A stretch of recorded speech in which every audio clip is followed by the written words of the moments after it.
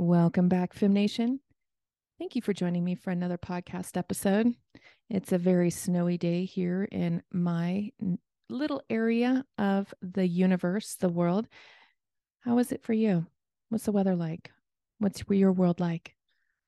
Anyway, I'm always grateful as you listen to this podcast and really just walk with me on this journey of thinking of who we are as coaches, consultants, course creators, um, impact makers, leaders, all of those things, right? They all kind of roll into one. We all become bits and pieces of each of those, right? And I have a question I want to present to you today that I was pondering this morning, actually, when I went to go record this episode. And truth be told, little side note here, I segue. Um, that's often how my topics come up. That's how I write when something is very fresh on my mind, because then I'm emotionally in the moment. When I do my podcast episodes, they land for me when I'm in the moment, when I'm with the topic makes sense to me and it's important to me. And I feel compelled to say something about it, to address it from my point of view. But the question that I want you to consider is, can you love your client enough to accept where they are starting at? Now, you see, this is a deep, deep question, and I want you to reframe that with putting you in all caps. So, can you love your client enough to accept where they are starting at? Thing is that if we have not worked on the internal aspect of who we are based on the transformation that our journey took us through, that we are taking others through in our practice, our business, in whatever it is that we are offering to them as a solution in our program, maybe. But the thing is if we haven't done the work to understand and identify and to heal how hard the struggle was for us, we are disconnected to a degree from our ideal client still. And so when I frame it this way, in a manner of love, asking you if you can love your ideal client enough to accept where they are starting at means that you would have had to have gone through the process of loving yourself where you are now based on where you came from. And that means that you have had to rectify and heal through the ups and downs of that journey. No single journey has ever gone without some level of needing to reconcile some of the things, the emotions that come up. There are times in my entrepreneurial journey I have been angry. There are times that I have been frustrated. There are times that I've been happy and overjoyed. Absolutely. But it's the times that I needed to look back and say, there is a level of healing that needs to come about so that I can love who I was and accept who I was at that starting point in order for me to understand and be able to articulate the outcome to my ideal client at this point. Because you see, you have gone through, I have gone through, we have gone through that journey. And that's what draws us into coaching or consulting or creating a program that offers change of some magnitude. But the thing is that ideal client, where they are today, if we have some unspoken wounds about that moment in time, if we have not identified those and addressed those, then we're going to have a disconnect from our ideal client. And we are not going to be as powerful in the impact that we desire to make because of that. And you see, you don't want to not use in a bad way, but you don't want to use the experience of walking a client through a journey of transformation, although you know the steps and you know the process and you have an idea of where you're taking them to, and you may have it nailed. You may know specifically what the outcome is. But if we cannot see them for who they are and understand the struggles that they're facing and identify that those emotions, those pieces, those relevant areas in their journey at that point, if we can't see those for what they are and love them despite those, then we are not truly loving our ideal client enough to accept where they are starting at with us. We have to know, love, dive into, fully accept, fully embrace all of the pieces of our ideal client's point A. There can be elements of my ideal client's point A that are not mine. Maybe I didn't go through them the same, but I have something that is similar. I processed my point A a little bit differently. And so therefore they can process their way, but we see it for what it is. That is honestly knowing them, getting into the heart of them, seeing them, believing in them, loving them. At the root of all of this, we have to love them. And in order to love them, we have to love that version of ourselves. If we do not, we will only be building a business that is strictly transactional. And if you listen to this podcast, I'm going to bet my money on the fact that you're building a business to make an impact, not just a transaction. And so I want you to consider this, weigh it heavily, write it down, process it, work with it. Can you love your ideal client enough to accept where they are starting at?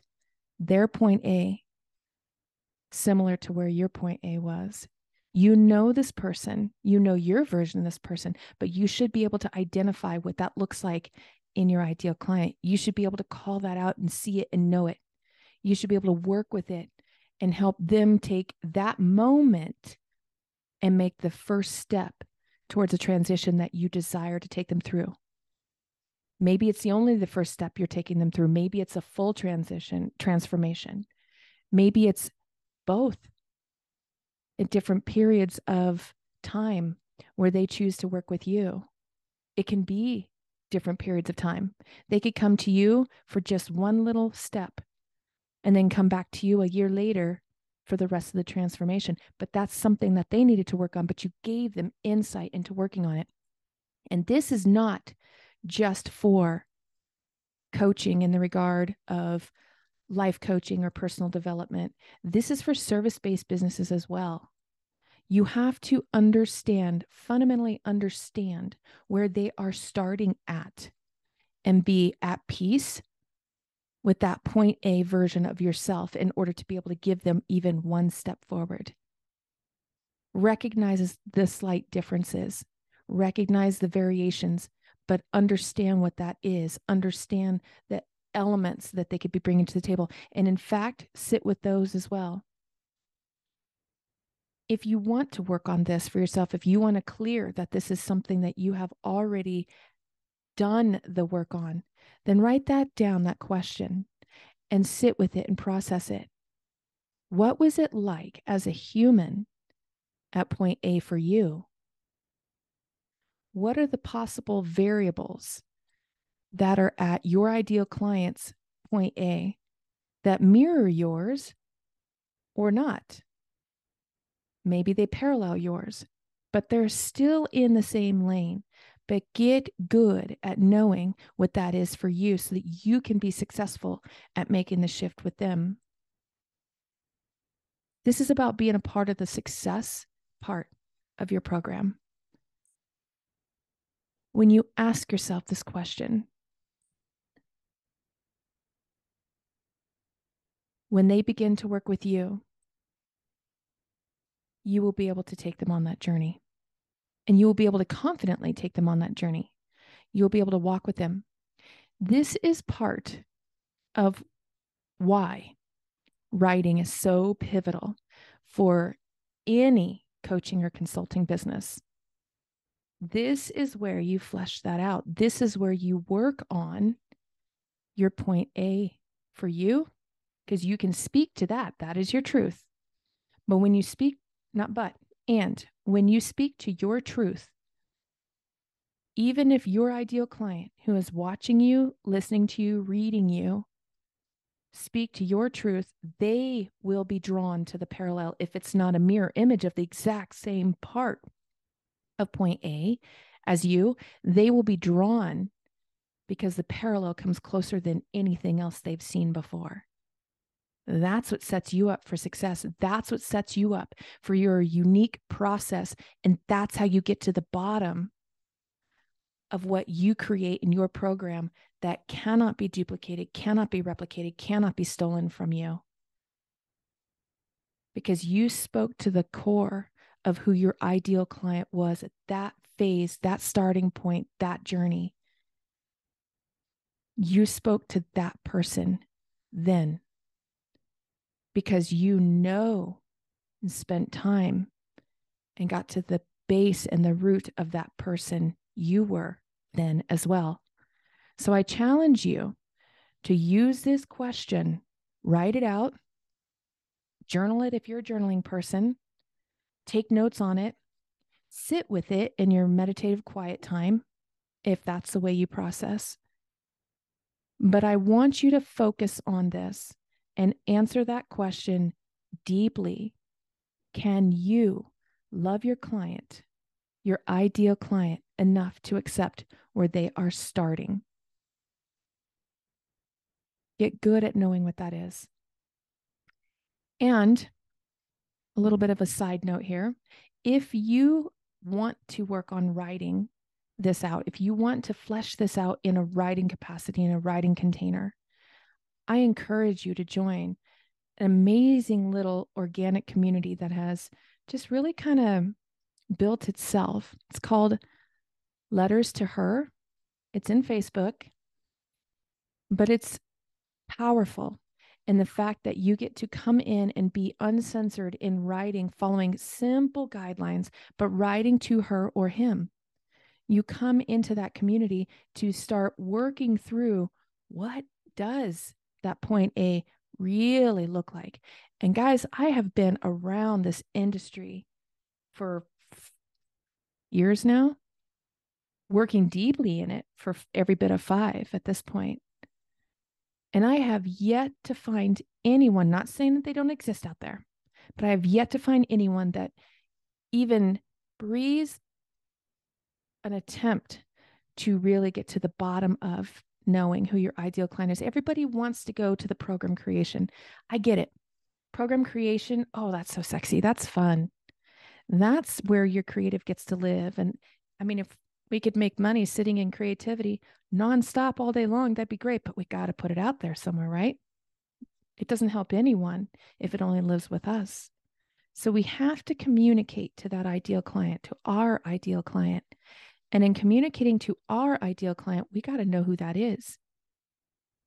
And to know who that is means that we love them at that starting point, not just trying to rush them through the transformation or the journey, but we love them at that starting point because we have accepted and processed who we were at that same starting point as well.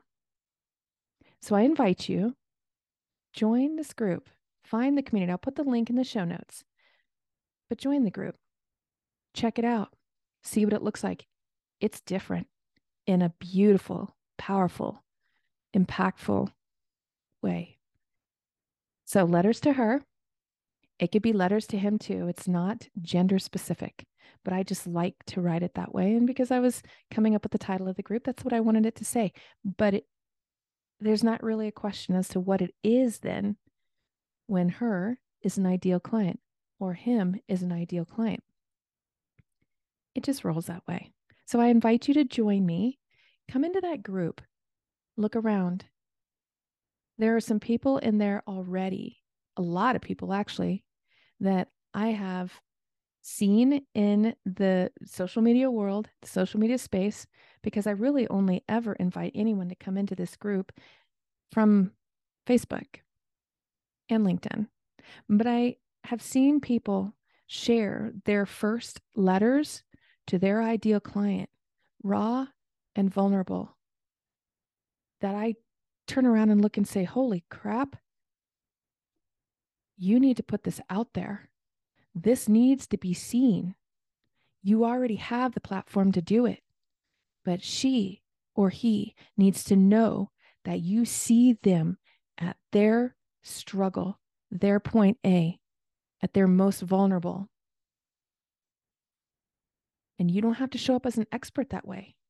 You speak your truth and say it authentically, and she or he will hear you or find you and will understand without having to prove it to them or having to say it to them that you know exactly who they are. I think that's a good spot to leave this podcast episode, wrap it up.